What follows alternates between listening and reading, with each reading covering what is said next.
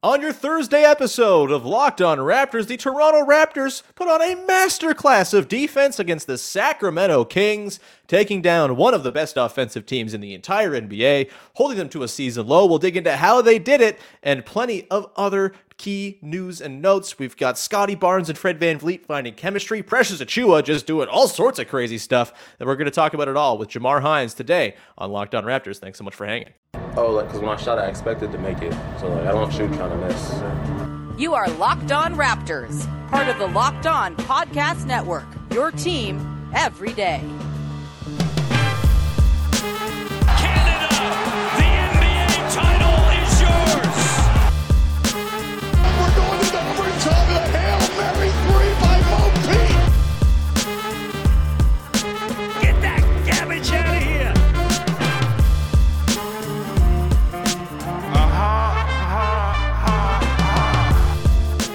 Hey, what's going on? Welcome to episode number 1328 of Locked On Raptors for Thursday, January the 26th. I'm your host, Sean Woodley. I cover the Toronto Raptors now for 9 seasons on various platforms. You can find all my work over on Twitter at WoodleySean. You can follow, support, subscribe, follow, rate, review, all that good stuff to all of your favorite audio feeds on your favorite podcast apps. And of course, we're on YouTube. You can go hit the big fat red subscribe button. You can't miss it if you go to the Locked On Raptors YouTube channel. Support it there. It's so appreciated when you do that. And join our little Locked On Raptors family over here on all the various platforms on which you can find the show. Today's show is brought to you by our friends over at FanDuel, the official sportsbook of Locked On. Make every moment more. Visit FanDuel.com/LockedOn today to get started. All right, on today's show, coming off a banger, 113-95, the Raptors take down the Sacramento Kings to open up their 7-game Western road trip. The Kings came into this game one of the best offenses in the league, the best offense in the league, I think, since the start of the month.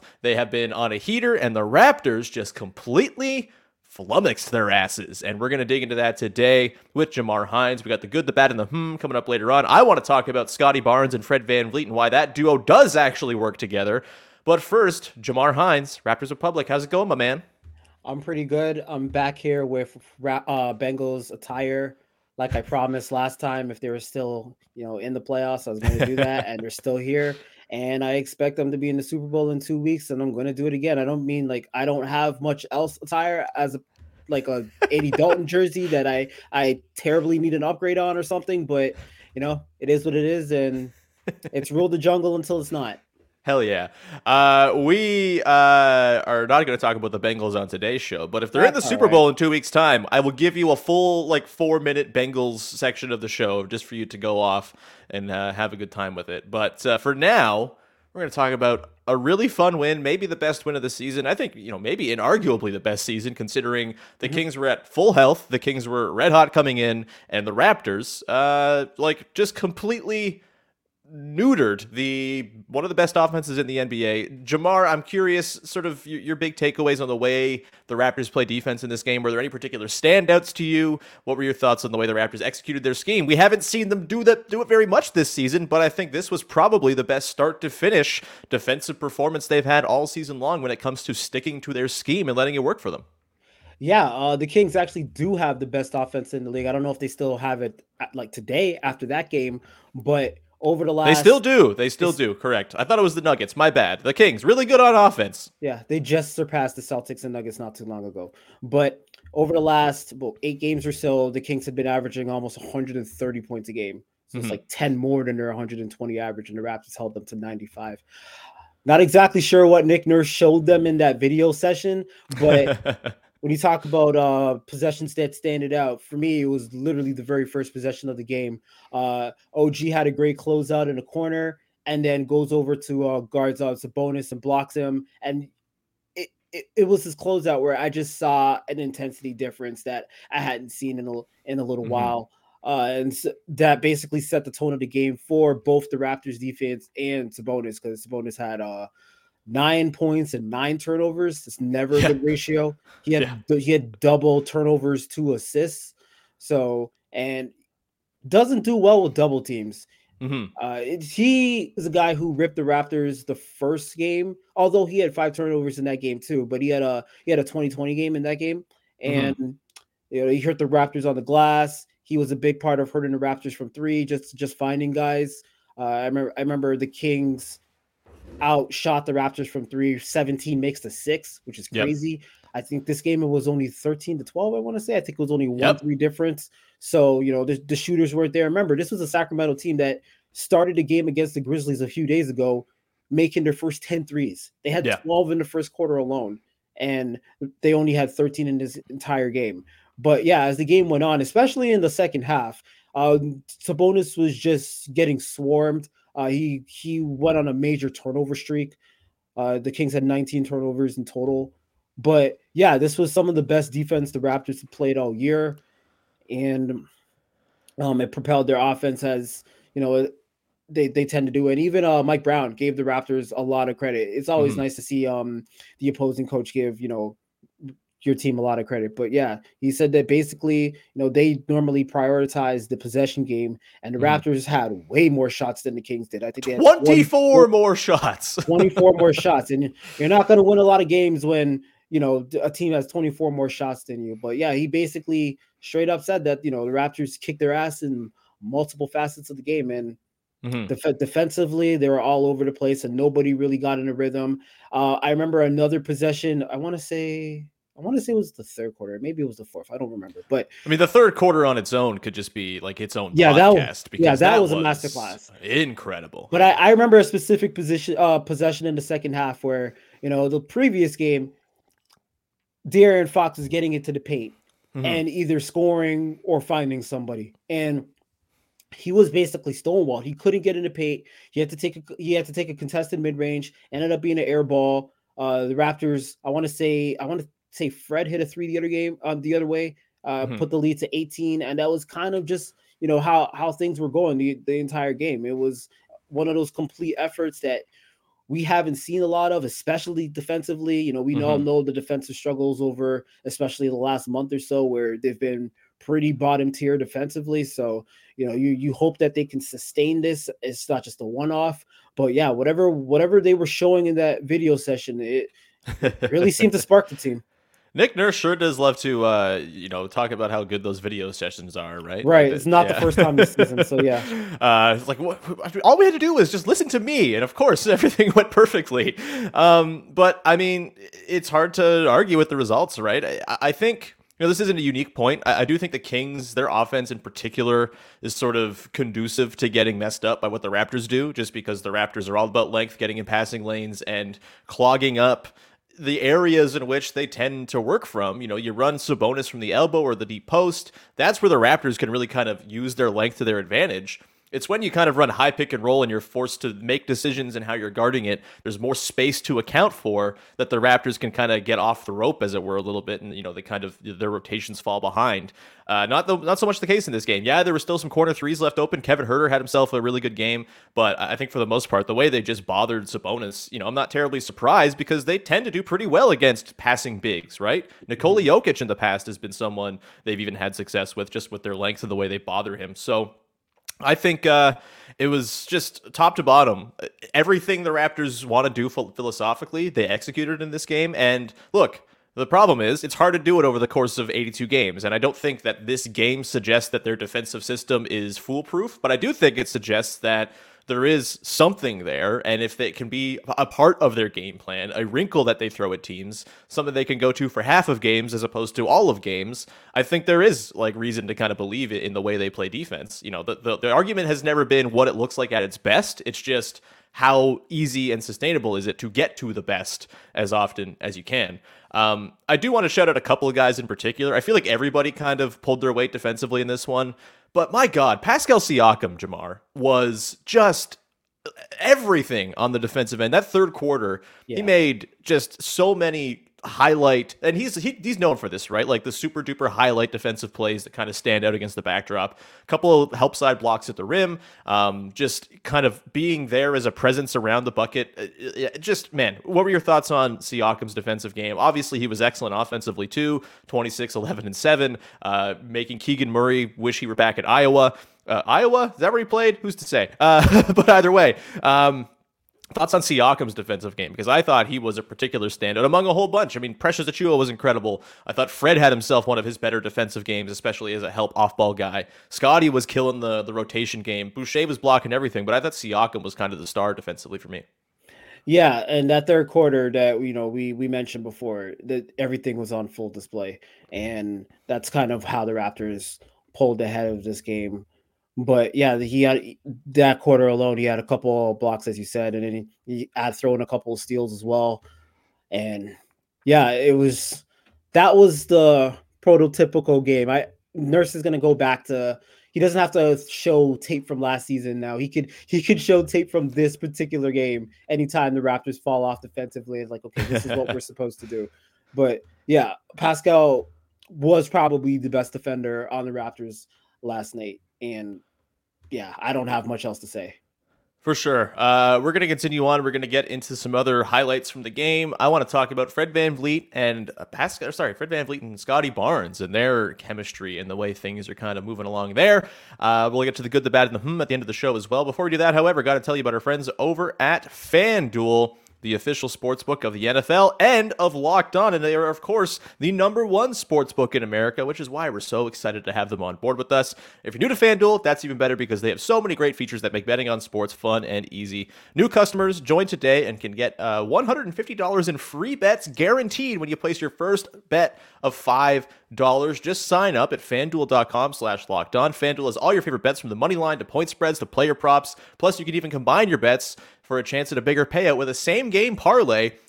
Like I've said, when I am going to dabble in a little sports betting, it's usually because I'm at the game and want to enhance the live experience. What better way to get that same-game parlay going while you're in the house watching the Raptors or whatever other team you're watching? It's a really fun thing. It's all in an app that's safe, secure, and easy to use. So, football fans, basketball fans, hockey fans, the like, place your first $5 bet to get $150 in free bets, win or lose, at FanDuel.com/LockedOn. Make every moment more with FanDuel, official sportsbook partner of the NFL.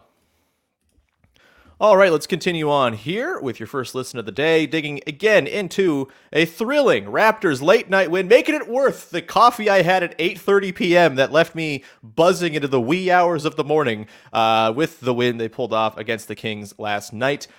I want to talk about Scotty Barnes and Fred VanVleet and that duo, if you will. Jamar, there's been a lot made this season about, how Fred VanVleet doesn't pass to Scotty enough. Those two guys don't complement one another.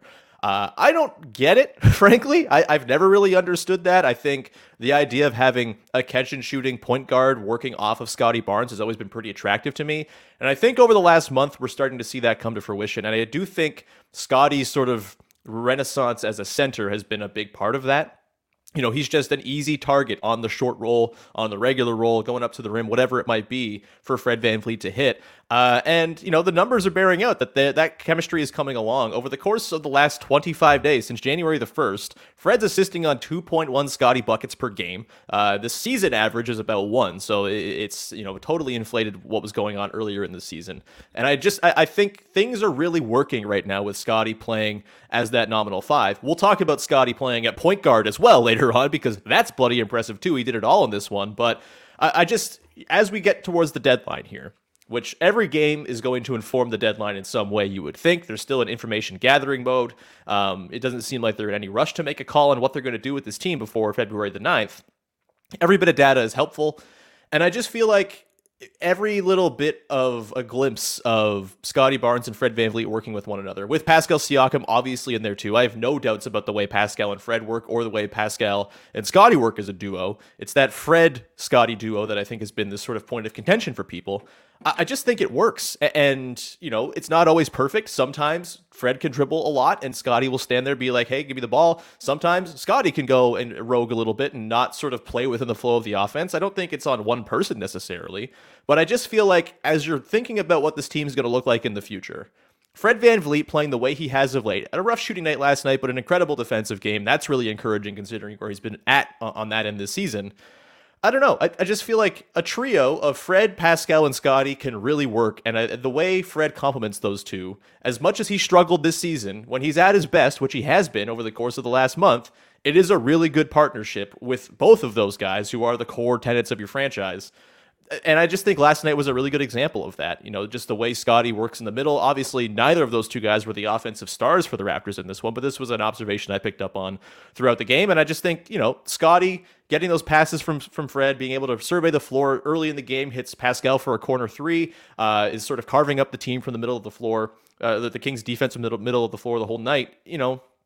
What are your thoughts on the way that duo is working, how it can work going forward? There's lots of fit questions on this team. I just don't know if this is one of them. Well, as long as Scottie doesn't toss his mouth guard when he doesn't get the ball, like you saw Steph did yesterday, I think we'll be all right. But no, in all seriousness, I think you nailed it when you said, since Scottie's been playing more of a center role, there's been a lot of rolling for Scottie, and Fred has been finding him. I can't remember exactly which game it was, but that was a major emphasis in one of the Raptors wins earlier. The Portland game, if I recall, was a big one for that. I want to say it's the Portland game, but yeah, ever since Scottie's been, as the season's gone along, Scottie's played, some different roles. A lot earlier in the season, he was on the perimeter a lot more, and he was taking more threes. And there was a point in the season where Scottie was encouraged to take like 5 threes a game, but it's not completely necessary. Mm-hmm. So around those times when he's on the perimeter, there is kind of really no way for Fred to give him the ball and, in an effective type of way outside of just swinging it. And just look at Scottie. He's only like a 30% 3-point shooter at best. So it's not like your best type of offense, but specifically since they started featuring him as a big and having him roll to the rim, it's been a thing that's really worked. And Fred's talked about this for a while now, how, he kind of wishes he had a guy that he could, do a 1-5 pick and roll and do some rolling with. You've seen him do it with Koloko a little bit from time to time this season. Mm-hmm. So yeah, putting Scottie in that position has really worked. The short roll stuff has really worked. I do think it's the Portland game now because the short roll, Nurkic was playing drop, and then that opened up a lot of offense for Scottie to even shoot like one of those little floaters or, get all the way to the rim. So yeah, it was the Portland game. Could call him that. But yeah, it's worked more and more as the season's gone along. And that's honestly Scottie's best role on the team. I think that those are where his numbers are the highest. And then, when Scottie's rolling, it's not just for him to score. He's a willing passer to find anybody else who's, breaks open from three, if there's help or, a cutter. I know the Raptors should cut more than they do, but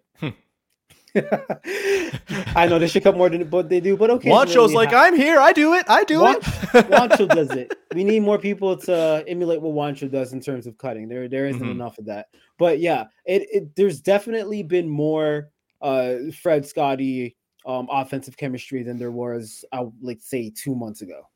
For sure. And I think the way, if you're someone who's like, well, you got to get Scottie on ball reps, the way you do that is what we saw last night, what we've seen in a lot of games recently, where Scottie Barnes becomes your de facto point guard for your bench lineups. And that worked. Once again, they've had a lot of success with that. They did against the Knicks. They did against the Kings last night as well. And the start of those fourth quarters, man, like it's maddening how little this team seems to need from their transitional lineups to just be good over 48 minutes. But it really might be a thing here where Scottie running with those groups, whether it's with OG, whether it's with Gary, they brought Gary in yesterday in the back part of the fourth quarter, just, to, I think, offer a little bit more shooting life into that lineup as opposed to what OG's doing. I got some thoughts on OG coming up in just a sec, by the way, but I just think, that's a way. It's 48 minutes over a game. Like, you can get all of these guys their pockets where they get to kind of go and cook. And we know what this team can look like late in games when they are on the string, when they are just playing within the flow of the offense. Again, they're 22 and 27. A lot of these things need to repeat themselves a whole lot of times for anyone to feel confident that this is something that's going to carry forward here. But you're looking for things that can be the sort of grappling hooks that you use to climb out of the hole you're in. And I think Scottie running with these bench lineups, you get him those on-ball reps, so maybe he's satisfied with those. You also have him as your sort of nominal 5 with your regular lineups. And by the way, Scottie yesterday against Domantas Sabonis, who is 6'11", did not look overmatched or, frankly, smaller than Domantas. Is he just 6'11"? I don't know. Maybe I'm a Scottie Barnes height truther, who's to say. But I just feel like those Scotty lineups might be an actual avenue here to keeping Pascal's minutes down. Pascal played 34 minutes last night. He got to rest 8 minutes before the halfway point of the second quarter. That's because Scotty's been able to run with these groups and make them work. And, with Precious doing what he's doing in those lineups as well, we're going to talk about Precious too. It's really, really interesting to me, these groups. I pulled up here the 4-man trio of Scotty, Juancho, Boucher, and Achua. It's played 57 possessions together. It's not a ton, but they are a plus 8.4 per 100 possessions over that time. Again, teensy sample, barely matters at all, but that's encouraging. The offense is humming along incredibly well. 130 points per 100 possessions. The defense not quite as good, but I think the defense there is maybe the thing with the most upside, depending on who that fifth guy is with that group. It's just, they seem to have found something there, and that seems to maybe allow everybody their own little pockets of the game with which they get to play with the ball in their hands. And this is the difficulty of being an NBA coach. It's a difficulty of rotations, managing personalities, managing, different guys' agendas and things they want to do with their time on the floor. And I feel like maybe, just maybe, we're starting to get to some sort of balance and equilibrium with the way the team is playing and the way the guys are getting their own little pockets within which to go and cook. And man, for Scotty, just a cool ass line. 7 points, 6 boards, 10 assists, 1 turnover, by the way. Really fun game from Scotty. And I think there's a lot to believe in there, I think, as far as his relationship on the floor with Fred and Pascal and the things he can kind of do on his own as well. Maybe best of both worlds there. That's kind of a Draymond line.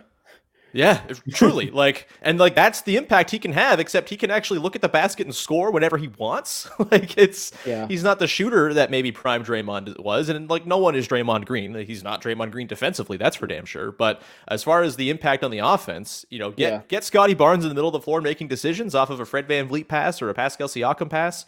And I think you are in very good shape. And I think we also saw last night too, they were smart when the Kings started trapping Fred at the top of the pick and roll. He was having trouble sort of getting through those doubles with the length. And all of a sudden, all right, we'll just have Pascal or Scotty handle the ball. And that wasn't a problem anymore. Right. It's nice to have options. It's having more than one player who can dribble. A good thing, as it turns out. Just because they overlap sometimes doesn't mean you just go ship one of them off. Where are you at on the Fred thing, Jamar? I feel like I asked this to everybody who's on the show. Their various thoughts on various guys being traded. But for Fred, I feel like maybe the last month has calmed the waters a little bit. Maybe there's a little less worry about what his next deal might look like. Where are you at with the idea of moving him before the deadline or not? I don't know what to think between Fred and Gary, because those two seem to be the highest commodities to be traded, considering their contract situations. I mean, to me, it could still go either way. I think Fred is a guy that is probably, if anybody's going to get traded at the deadline, and this is not something I want, because I think Trent is a guy that we could really use in terms of a guy that can create his own shot and, shoot from the perimeter and stuff. But if I were just to take a wild guess, I would say that they're more likely to trade Gary Trent at the deadline than to trade Fred, which again, I wouldn't want. But in terms of Fred and how long he would be here and stuff like that, it's really anyone's guess. If they were to trade Fred, I would really want to see what they would get back and who would be running the point. But yeah, it's so hard to tell because rumors have been flying. He's changing agents. So yeah, it's really hard to tell. What do I specifically want? I don't even know. So the 2022-23 Toronto Raptors I'm just kind of going with the flow here. I don't know what I don't know what the hell to expect. That's fair. I think let's screw it. I don't think they should trade Fred. I think he's a guy who's really good. And yeah, the start of this season was just discouraging and concerning. And maybe the back end of whatever his next deal is will start to look a little iffy. But he's really good. And he's played like Fred VanVleet for the last month. And the way he complements Pascal and Scotty, I think, is underrated and very important. And just because he's not the best version of his type of player in the NBA doesn't mean you don't need that type of player on your team. we'll get into some other trade stuff, I'm sure, in the next segment, and some thoughts on, again, the fit and the weird overlap of skills and how it's all played out. We'll get to that in just 1 second. Before we do that, however, just a reminder, Locked On Leafs is your daily Toronto Maple Leafs podcast of Locked On, hosted by Mike DiStefano and Dave Morisuti. They do a great job breaking it all down for you. They won again last night. The Buds are good, and Locked On Leafs also extremely good. So go check them out wherever you get your podcasts and on YouTube. All right, we've reached the good, the bad, and the way we round out every single Raptors recap of a game that took place the day prior. A good thing from the game, a thing we didn't like, and a thing that's got us a little bit intrigued. Let's start with the good, shall we? Jamar, what was your good from this game against the Kings, other than, the easy answer, which is all of it? Yeah, there was a ton of good, obviously. And when we were talking about Pascal earlier, this isn't my good, it's just something noteworthy that I forgot to mention that when we were talking about Pascal's defense, I forgot to mention that in an 18-point game with under 2 minutes left, he's still diving on the court for a loose ball. So, that just told you everything about the intensity the Raptors were playing yesterday. But in terms of my good, I will give it to the bench combo of Precious and Chris Boucher, which we haven't really talked about too much in this pod so far. But yeah, Boucher killed it in the second quarter. He made a couple of threes. We all know that's been a struggle this season. He had a couple of blocks. He was one of the guys that was propelling the Raptors offense just simply by being a presence defensively. And then Precious really took over in the fourth quarter for a stretch there. He's just straight line drives, get into the rim, finishing. I'm pretty sure Precious made a three in that stretch as well. But yeah, Raptors only played 8 guys, and Mike Brown mentioned that afterwards. Oh, welcome to our Raptors basketball, Mike Brown. But yeah, are you new here? But yeah, he said two of the 3 guys we just had absolutely no answer for. And Precious said after the game that there hasn't been a lot of games this season where, first of all, he's used to Boucher, and he says that they have a good chemistry together, which they do. And he said that there hasn't been many games this season where they've both gone off together. Big part because of Precious' long time off the court because of his injury. But yeah, it was really nice to see them go off each other and take turns kind of dominating the Kings. Where those bench minutes were crucial, and that allowed a guy like Pascal to play only 34 minutes. Because that fourth quarter, he pretty much he was able to sit half the quarter, and the Raptors didn't really falter all that much. So yeah, Precious and Chris Boucher, you guys get my good. Yeah, again, it's gonna take a few more efforts from the deep bench guys, or just not just the regular bench guys, for me to buy into the bench being fixed or whatever. But this is what Chris Boucher was last year, right? Just this completely disruptive sort of just like screwball of a player. You throw him in and it's just like, what the hell do you do with this guy? He's crashing the offensive glass. He's blocking threes. He's getting help blocks at the rim. He's really effective when he's on, and he hasn't been on enough this season, and that's been a big part of the Raptors bench struggles. On the Precious side of things, maybe he's just on all the time. He has been just a thrill to watch, and I get like butterflies in my stomach every time he touches the ball these days, because I'm just like, something cool is going to happen here. Something bad might happen, but more often than not these days, it is something very cool, whether it's a dunk or something I'm going to get to in my coming up in just a second here that's Precious related. But man, that guy, the finishes for him, just kind of soaring through the air, through contact. He's so freaking strong. He doesn't get knocked off of his position in the air somehow. Like, he just kind of cuts through guys like a hot knife through butter in midair. He's like such an impressive athlete. I put this out last night. He might be the best athlete the Raptors have had on their roster since Jamario Moon. And like, maybe that's even overselling Jamario Moon. Like, he's incredible, man. Like, I'm having a great time watching Precious. I'm fully Precious pilled, and last night, hopefully a lot more people got Precious pilled along the way, because that dude is the real deal. Let's get to the bad, shall we? I will go first here. I don't even know if this is a bad. It's more just it feels a little uncomfortable. It's OG Anunoby's role definition. It's tough. There's a lot of guys who like to shoot on this team, and I think our pal Assad Alvi over from Yahoo has made the point that, like, the guys they have on the team are almost too good to be the role players they need them to be, and I think OG is kind of indicative of that. I think OG is incredible when he's just bomb and catch and shoot threes, getting steals and scoring on the run, cutting and scoring under the bucket, sort of doing role player stuff. He does it at a really high level. He's had, seasons of 60-ish true shooting, kind of in that role player, play finisher, opportunistic scorer role. I think it's just, I've made the comment before, it kind of feels sometimes like his shooting is rushed. I don't think that's quite the situation that we've seen lately. I think if we've just seen it's hard for everybody to do all the things that they want to do. And I do kind of find that in the moments where the Raptors offense is looking good, the times at which it's most likely to kind of get stuck is when it swings to OG, because it kind of feels like he's in the process of deciding, all right, is this my time to go and get my own? Am I just going to bomb a three? Am I going to, shuffle it along to the next guy? And I'm sure OG will figure it out given enough time, but I do wonder if just the fit is something worth examining. And we've talked all week long about the potential of an OG trade and why I think maybe that is the move if you're going to do something before the deadline, just because of the enormous haul you could in theory get back to sort of rebalance the roster. And to the point of Precious, I wonder if Precious is good enough, if he's starting, to make it so you can kind of overcome the loss of OG's defense if he were to trade him. It's not it could totally blow up in their faces for sure, and be something they regret for a very long time. But and I'm totally fine if they do nothing as well, right? I'll go with the flow, do whatever, they see fit, whatever. But the idea of an OG deal becomes more and more interesting to me every single time I see him just kind of feel like a little bit lost in the offense. And with the way Precious is emerging, the way that, Fred, Trent, Siakam, Barnes, Precious lineup, I think kind of has a lot of potential there. I don't know. It's not even, maybe it's more of a than a bad, but I do feel like it's a bit of a clunky fit right now for OG within the Raptors offense to find the spots where he can kind of go and get his and have it be like an effective play for the offense. What do you think about that? You're not wrong on that. And I don't have a particular bad, so I'll just tag on to this topic. You're not wrong, though. I've seen that a lot lately. People have seen that a lot lately where it's kind of like the my turn type of thing where, sure.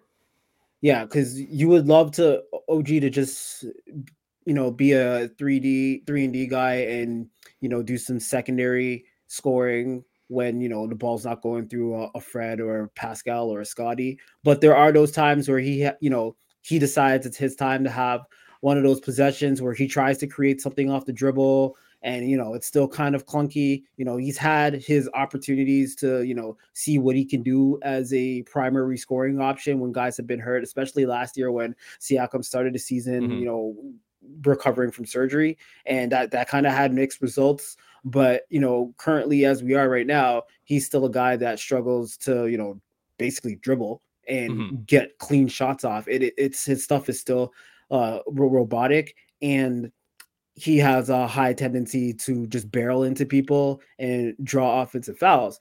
So it is kind of a weird fit in terms of how to incorporate OG in the offense sometimes. And it's inconsistent because those games where, he gets a lot of open looks from three and, he might cut a little bit, or he might have a post up or something. He could end up with like a 25 or 27 points. And totally. then we have these games where it's kind of like you don't know how to put him in the offense, and he might end up with like 7 or 8 or something like that. So he's one of the guys where it's just you don't know if you're looking for a specific amount of points or anything like that. You don't really know what you're going to get from OG any given day, depending on just the circumstances, how teams are guarding and stuff like that. And that probably adds to his reported frustration of wanting to do more in the offense. I don't know how they remedy that. And yeah, it's just, on one hand, it's like, yeah, OG could probably do more in the offense. On the other hand, it's like, he's not as good at it as others. Exactly. He's just not. He's just not.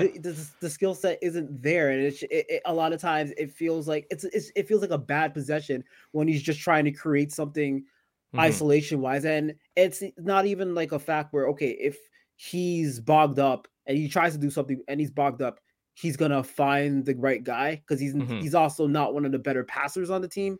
So a lot of times that just feels like a my turn wasted possession if it's not someone else giving him a clean look and him being the finisher as opposed to him trying to initiate offense. It is weird. Yeah. And look, this could be something that's solved if Gary Trent Jr. is traded too, right? And, OG kind of assumes the nominal 2-guard role on the team.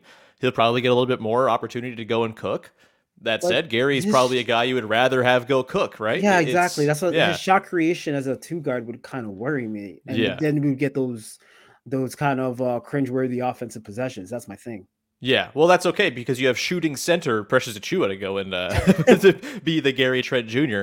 Precious, I don't even know what to think of Precious, man. He's a future basketball player if I've ever seen one. Yeah, and look, it should be clear. OG was good last night. 11, 3, 2, 2, and 1. Made 3 of 6 from deep. Plus 24, best on the team. He had a couple moments, steps in, hits a mid-range jumper. That's nice to see. It's just bigger picture questions, which all of these games are informing. I do think that's something to kind of keep in mind here.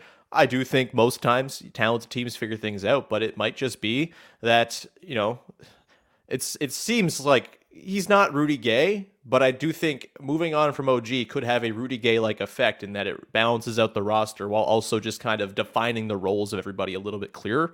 And, it may be, again, could be really bad idea. Like it really could, but also he may be at the absolute peak of his value right now. And maybe that's the time to strike while the iron's hot. I don't know. I don't think this is the last time we'll be talking about the OG question before the deadline. That's for sure. Let's get to the whom quickly. Mine is very quick. Precious Achiuwa's throwing passes on the run now, like getting the ball, driving, and then making heads-up passes to the corner. That's a problem for everybody else if that's a thing. I don't know if it is a thing that's going to sustain, but he's looking a little more comfortable, a little less panicked and rushed when he gets into those sort of 10, 12-foot areas. And boy, oh boy, I could not be more thrilled about Precious Achiuwa right now, man. That's my is him just throwing heads-up passes on the run. What's yours? Mine is Joe Wieskamp's 10-day. I think it should be expiring real soon. So I think he only play in the one game in Minnesota where I think he played in 2, but he had the one game in Minnesota where he cemented himself among the Nigel Hayeses of the world with extremely good per game numbers for the Raptors in their annals. Yeah. So yeah, that one game really stood out. Made every 3 he took and stuff like that. And the Raptors are going to re-sign him, right? As Blake Murphy noted, it makes more sense to do it again after the deadline, just roster size-wise and length of contract and all that. So, it was a bummer. They brought him in at the scores table to close the game last night. Yeah, and then the buzzer ran out. Yeah. He looked kind of dejected there, and he wasn't able to get into the game. But yeah, it's okay. He saved his per game numbers as a Raptor. It's good. I would have loved to see him get a few more shots. That's kind of like what you want to do for 10-day, and obviously every game. Even Alvin Williams was talking about how he wanted to see him in the game, but a lot of fans have wanted to see him, get more opportunities, especially how the Raptors traditionally struggle shooting from 3. But yeah, that was my you kind of answered it a little bit for me, but I was just wondering what the Raptors were going to do with him in his 10-day, because I'm pretty sure his 10-day runs out tomorrow. Yeah, I could see him coming back, after the deadline for sure, and we'll see how it goes there. But yeah, nice little run from Joe Wieskamp, and boy, having some shooting on the roster, that was cool for a hot second, wasn't it? We're going to round it there. Thank you so much for tuning in. We'll be back again tomorrow to take a look at the Warriors game and probably get a little bit more big picture about where things sit just less than 2 weeks now. 2 weeks as of today from the NBA trade deadline. There's lots of big picture questions to sort through with these Raptors, and that's, I think, what's made this season really interesting. Maybe disappointing, definitely disappointing, but a lot of really interesting and sort of big picture puzzle pieces to fit together and sort through. So we'll do that tomorrow. Jamar, thank you so much for hanging, man. It's always a pleasure. And anything you'd like to promote for the good people out there? Yeah, my Twitter, as always, Jamar, JAMARBH. There's a link there to my Raptors Republic work. It's kind of a light week this week, but I am doing a preview on the Warriors game. Not even the Warriors game. What am I talking about? I'm doing a preview on the Blazers game after the Warriors game. I did a Kings preview yesterday, but that passed. And who knows? The next time I'm back, will we have the same team? That's a very good question. You'll be here on the morning of the deadline. Exactly. We could be talking about something completely different. Yeah, really excited to be talking about new Toronto Raptor Dyson Daniels or whatever the hell. That'll be fun. We will see you in a couple weeks, man. Good luck to your Bengals, and we will round it there. You can find me on Twitter at WoodleySean. Follow, subscribe to, rate, review, all that good stuff. It's always appreciated when you support the show. And have yourself a wonderful rest of your day. Go make your second listen to the day. Locked On Leafs. Like I said, really good podcast, covering a really good team. In the meantime, though, see you later. Bye-bye.